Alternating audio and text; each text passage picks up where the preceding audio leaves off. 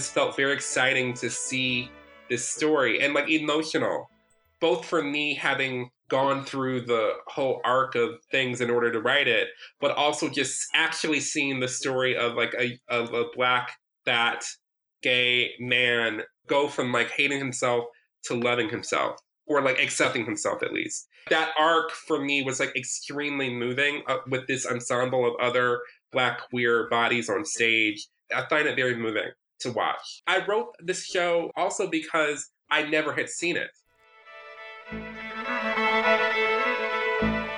That was Michael R. Jackson talking about his play, A Strange Loop. And this is Artworks, the weekly podcast produced by the National Endowment for the Arts. I'm Josephine Reed.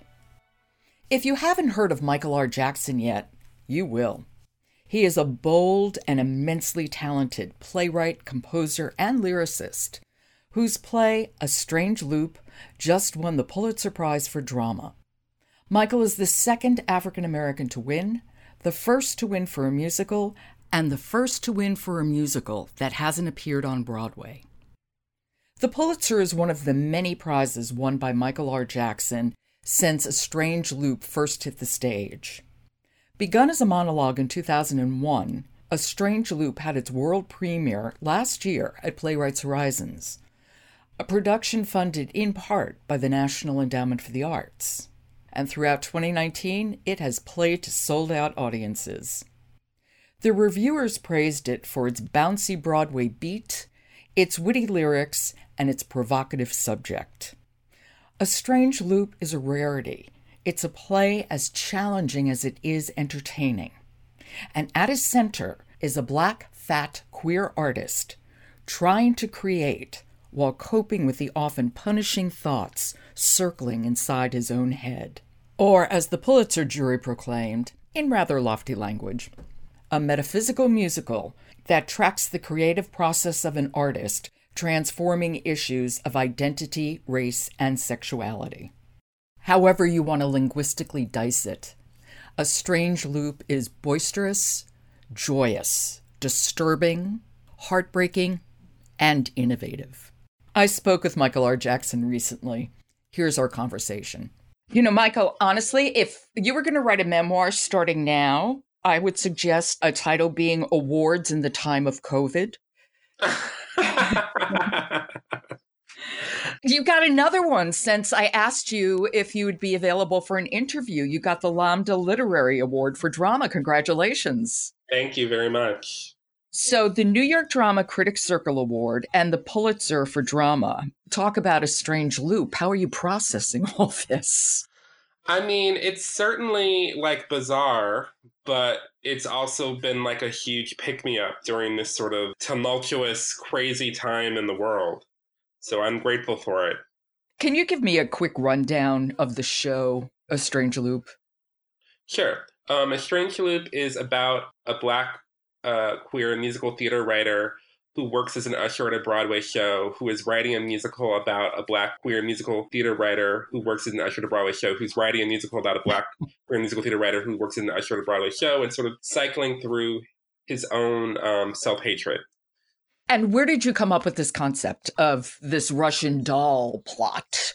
Yeah, it came sort of accidentally / organically because I had written this sort of thinly veiled personal monologue when I was, in my last semester, I think, of college at NYU studying playwriting.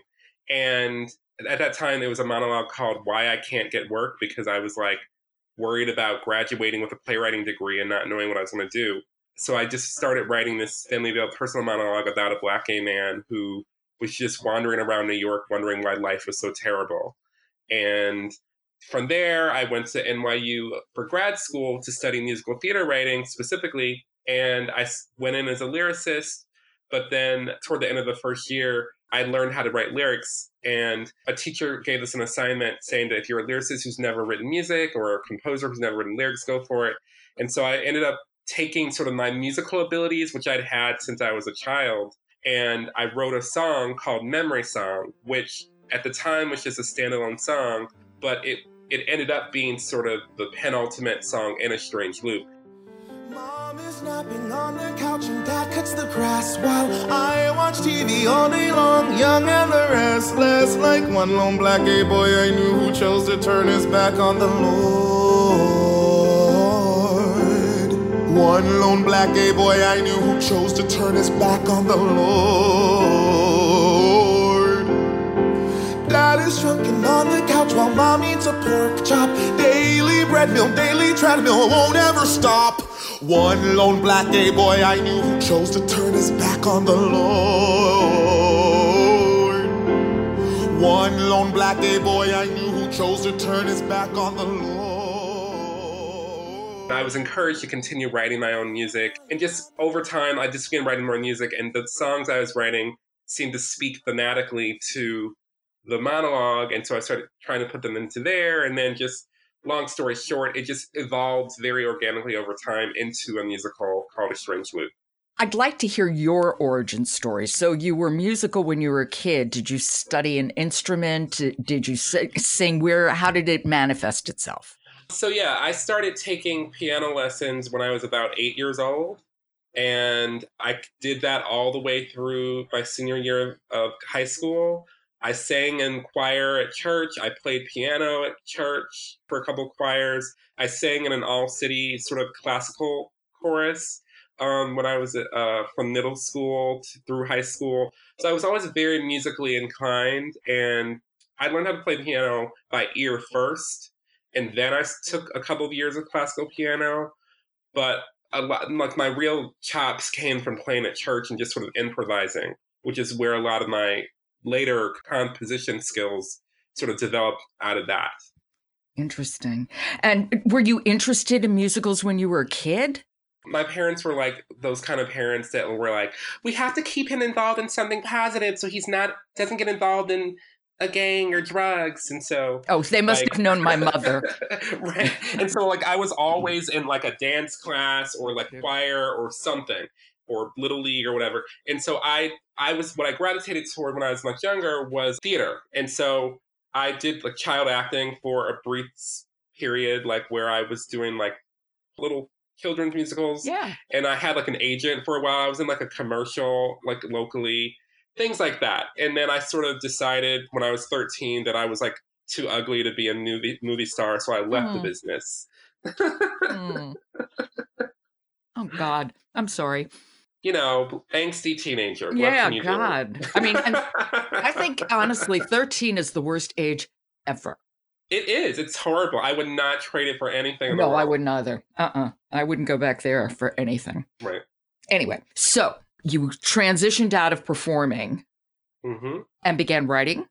Yeah, although, to be honest with you, I kind of was writing at the same time, too. It's just that, like, I sort of started keeping a journal. Like, I was always keeping a journal, you know, because I always felt like I couldn't express myself very well. And writing was, like, the only place where I felt like I could fully just say whatever I wanted and no one would judge me or make fun of me. And so I was always journaling, and then that just sort of naturally transitioned into, like, poetry and into short stories, because I was also one of those writers who, like, I imitated whatever it was I was reading at the time. Oh, yeah. So I started off as like a 10-year-old reading like Jackie Collins novels that my cousin gave me.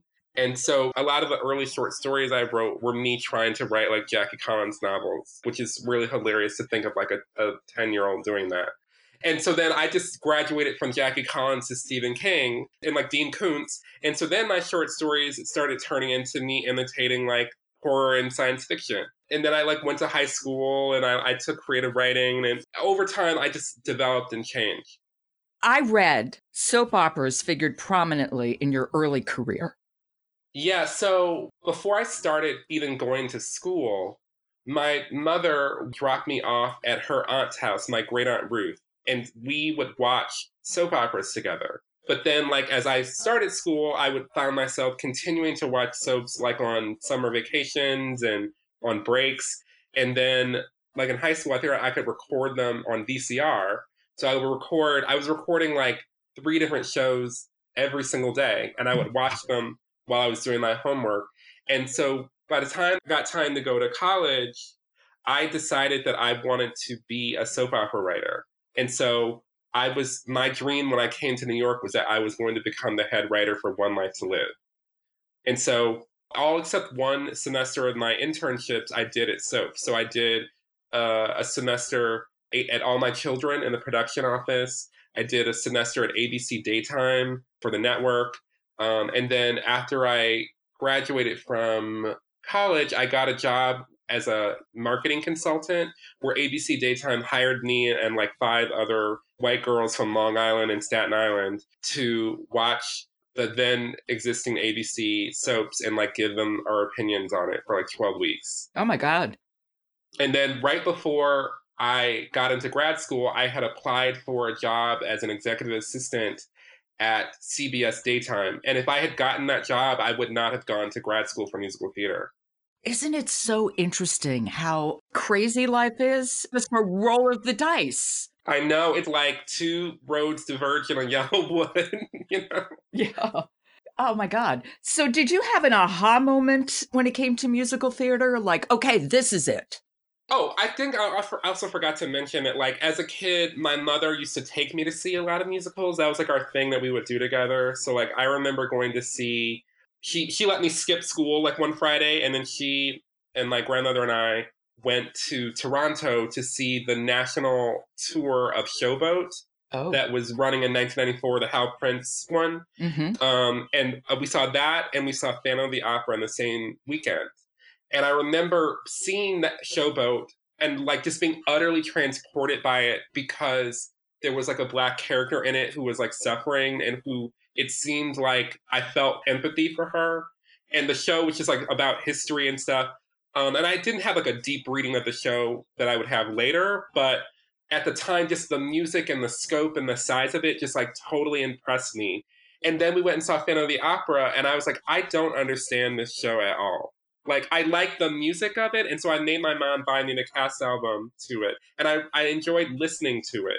But, like, the story of Showboat, I just found to be utterly captivating. And so it really set me on a path of loving what musicals could do. And then, like, not that far after that, my family went to go see the musical adaptation of A Raisin in the Sun called Raisin. Oh, yeah. Yes, which is to this day is like in my top 5 of musicals. It's such a beautiful show, and I hate that not as many people know it.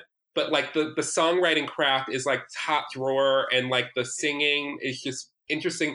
I bring that up just to say that like the early musicals that I was exposed to were musicals that all were sort of dealing with some sort of social issue or things that weren't just like escapist. Right. And so I very much grew up thinking that musicals could really be about something. They could have teeth. They could have teeth. You're a triple threat. I hope I'm not threatening anyone. No. Wah, wah, wah. You write lyrics, book, and music. That's right. Well, if you don't mind, I'd like to talk about a couple of the songs that you wrote, and specifically the opening song, Intermission Song, which is a fabulous opening. Thank you. And I'd just like you to tell me the backstory of that and how you came to it and, you know, how it came together. So the show is about a musical theater writer who works as an usher at a Broadway show. His name is Usher. And I also just have to say, just as always, as a caveat about people's understanding of the show, I drew from personal experience to write this show, but I do not think of it as autobiographical. I call it self-referential. And I make that distinction just because it's easy to like see the show and just think there's like this sort of 1-to-1 ratio of events that happen in my life and what happens to Usher. There's certainly a relationship, but like the show is about writing about the self, but that's different from just like my life. That said, I was an usher at a Broadway show. I ushered for The Lion King for 4 years and for Mary Poppins for 1 year at the New Amsterdam Theater, and a brief stint when I was broke a couple of years later at Aladdin. So I know Disney very well. An intermission song came about because somewhere in in draft, I don't know, 7.5 or something. I used to label all my drafts. Draft 1, 2, 3, 3.5, draft 4, you know. Somewhere in some draft of A Strange Loop, I was ushering at the mezzanine at the New Amsterdam Theater, and we had just opened the doors of the theater so people could come in and start taking their seats. And this old white lady was at the bottom of the mezzanine and she needed something. And she yells up to one of the ushers with like her hand up, like she's hailing a cab. She goes, "Usher, usher." And like, I just clocked that because I was like, she's like calling for one of us like she's getting a cab. And I just kept that in my mind. And that became the main motif of this song that I didn't know what it was going to be. I just had, "Usher, usher." And from there, I think I just started writing a song that was called Intermission Song about Usher was in the back of the theater and all the sort of heightened patrons were coming up to him and like asking all these questions, judging him and, being disrespectful or whatever. That version of the song existed for years and years and years and years. And then what ended up happening was that once we found out it was going to production at Playwrights Horizons in association with Page 73, Playwrights Horizons paid for me, Stephen Brackett, my director, and my choreographer, Raja Feather Kelly, to go on a little retreat to do some like pre-production work. And before we went, I was like just sitting thinking through the show and rewrites that I had to do. And we had identified by that point the other principal characters in the show were Usher's thoughts. And they had been singing the earlier version of those lyrics for many years. But I just kept thinking, like, what is this show about? This show is about what he's thinking and his thoughts. And I had an epiphany that had to be the actual frame of the show, not this thing about the usher working and the inner workings of the theater or anything like that. Like that was just like an environment where he worked, but really the show was in his mind, not in the theater. And so I then did a full-scale rewrite where the only thing that was left was how many minutes till the end of intermission? How many minutes till the end of intermission? Is that how the show should open? Should there even be a show? No, it should start with what he's thinking, which is just a cursor blinking because of all of the directions that the narrative could go. People show what it's like to live up here and travel the world in a fat black queer body. How many minutes till the end of it was like him trying to figure out, how do I write this show? And that sort of shifted the song, which musically did not change, except for I wrote a dance break at the request of Raja, the choreographer. But the music all stayed the same, but I did a full-scale lyric rewrite. It is a fabulous introduction to the play. It just sets the table beautifully, and it draws you in. You're there. The line used to be like a little girl character going, "I still can't find my American Girl Place doll." And that changed into big black and queer ass American Broadway show. And like, that was what we were making. We were making a big black and queer ass American Broadway show. And you said when somebody, I think it was the director or somebody who had done an earlier reading of the play, Michael, when they suggested casting it exclusively with queer black people, you said something just completely snapped for you. You saw it differently. You could see it clearer. Yeah. So what had happened was, as I had written a monologue for this like black gay male protagonist sort of character, that then shifted. I forgot to mention that like once I started putting the music into it, that shifted into a one-man show that I performed one night only in 2006 at Ars Nova in New York. And then that shifted into something called a strange loop. I worked with this theater company called the Playwrights Realm. And I think this is like around 2009, I guess. The other principal characters didn't have like a formal identity at that time as a group. And so they were all these different characters, and the actors would play multiple characters, like double and triple and quadruple cast. And at that time, it was like there were white people in it, there were cis women, just anybody who was just a good actor was in it. And I did 2 readings of that with 2 different directors. And then both those directors got busy and couldn't work on it anymore. And so I called Stephen up and I said, hey, I want to finally do a reading of this musical with the music, because up until that point, I'd only done the book.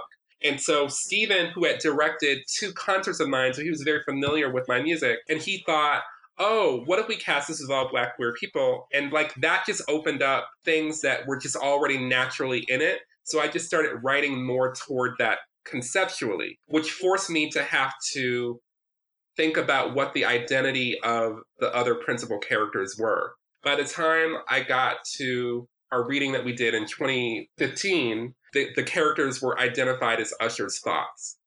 There was like Usher's 6 Black queer thoughts, like that those bodies were, that's what they were. And I cast it very specifically for that.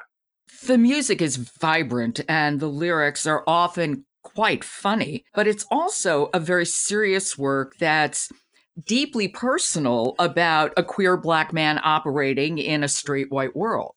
Mm-hmm. But I think also it's not only a straight white world, it's also a world of his Black parents, his conservative Black parents. It's also a world of white supremacist gay world. It's also a world of the theater as gatekeeper for the culture. This body is traveling through so many different universes. This is also a Tyler Perry, Black ancestor world. He's traveling through all of those, sort of trying to find himself.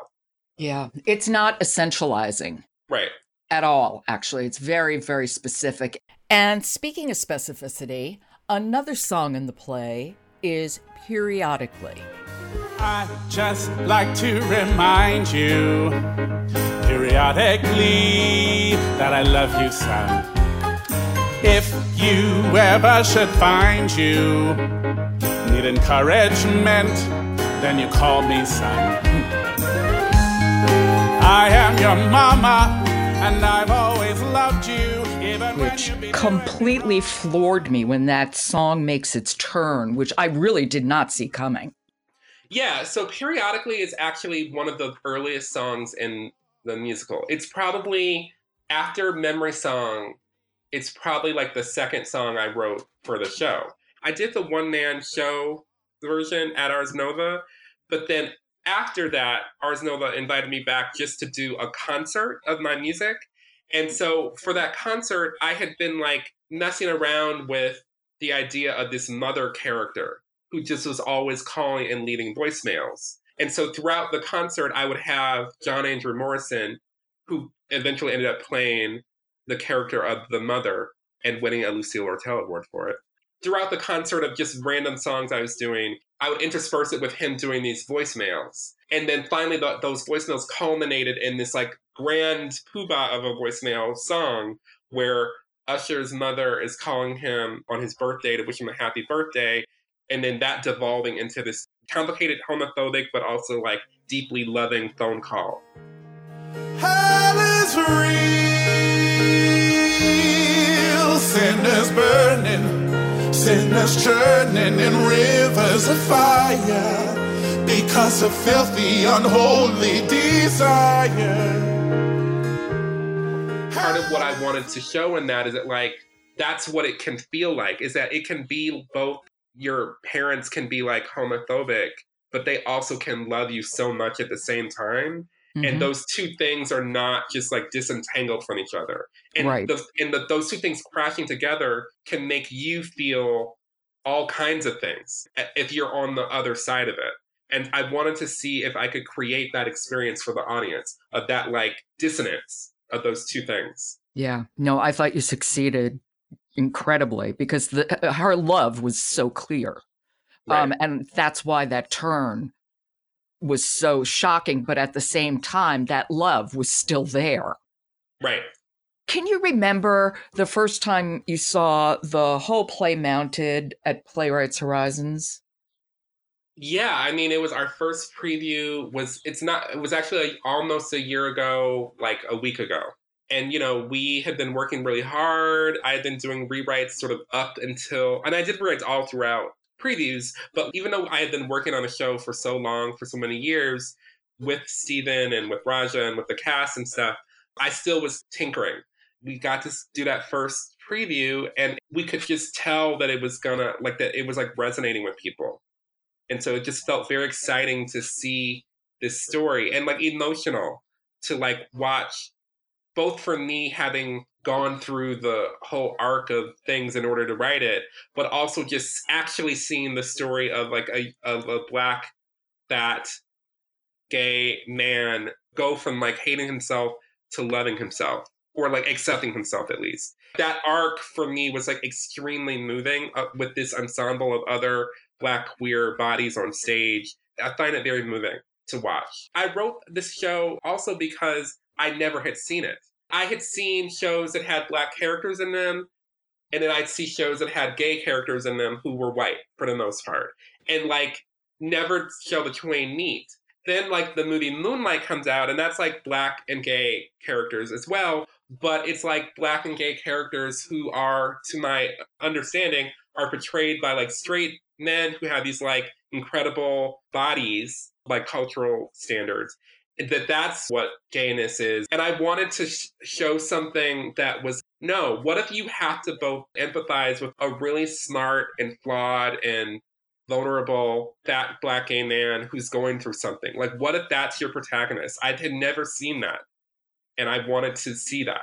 Did you think about audiences at all when you were writing this?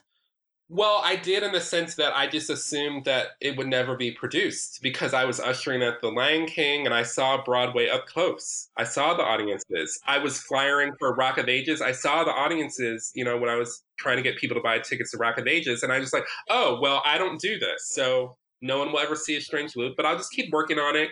And, every once in a while I'd get a little opportunity to like go to a residency or something and work on it. And so that's why when Playwrights said that they were going to do it, it was like, oh my God, really? You all are really going to do this? And so when it was like, yeah, we're really going to do it, then it was like, oh, well, if they're really going to do it, this is my only shot. So I better make it really good. And so that, for me, it was about me and Steven and Raja and the cast and creative team and the crew, like, and Playwrights Horizons and Page 73 and my commercial producer, Barbara Whitman. It was all about us doubling down on what the show was, on like what made it unique and special, and just assuming that because it was so specific that it might have a universal resonance, which I found, to my great pleasure, it did. Like, so many people would come up to me after the shows during the run and say either, hey, I'm a fat Black gay man and this is the first time I've really felt seen anywhere or on stage. And then I'd have like old white ladies from the Upper West Side be like, I'm not a fat Black gay man, but this was so moving to me and I empathize and, and I get it. Different people from different walks of life. And that for me made me feel really good, because I think that that's what theater should do anyway. Theater should invite everyone to give a shit and to empathize and to like have a shared experience and to meet the protagonists of these stories where they are and decide for themselves how they feel. Don't you find it extraordinary? I mean, the great paradox of art is the more specific you are with your story, the more universal it actually is.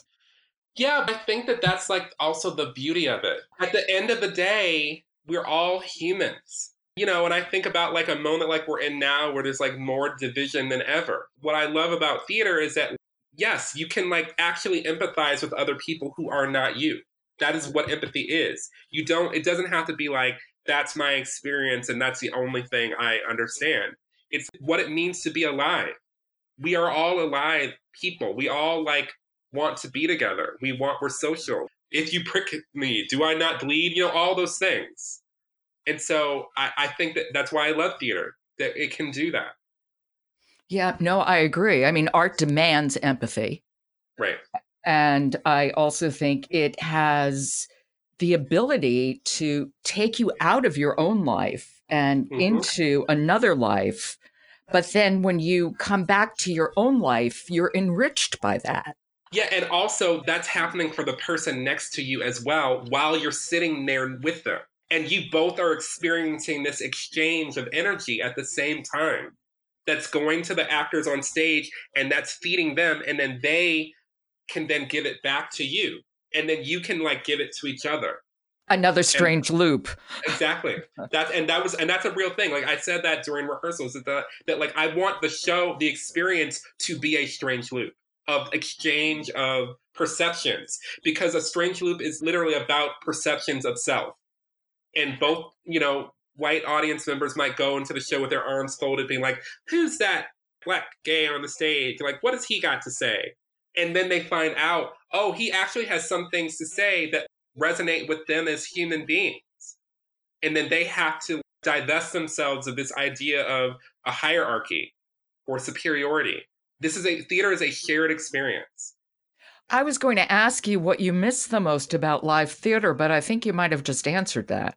That's what I miss. It's like a charging station. It's like a well. You go to the well and you can drink from the water and like sort of quench your thirst and keep going forward. It can empower people to be stronger in like hard times. I wish we could go to the theater so much right now.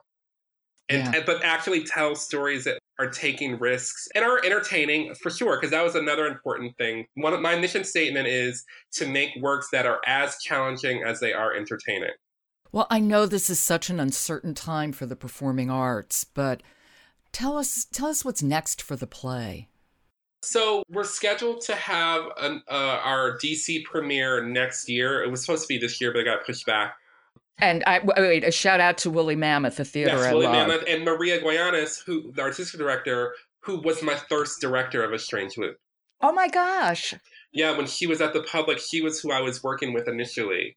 Oh, that's wonderful. She got like really, so it feels actually really great to come Strange Loop. So many Strange Loops in the show, and in my life, that to be able to come to the Woolly Mammoth in DC with her as one of the producers, or as the producer. Well, Michael, I look forward to seeing you and A Strange Loop down here in Washington, D.C. when you come. Me too. I can't wait to meet you and see you in person. See everyone in person.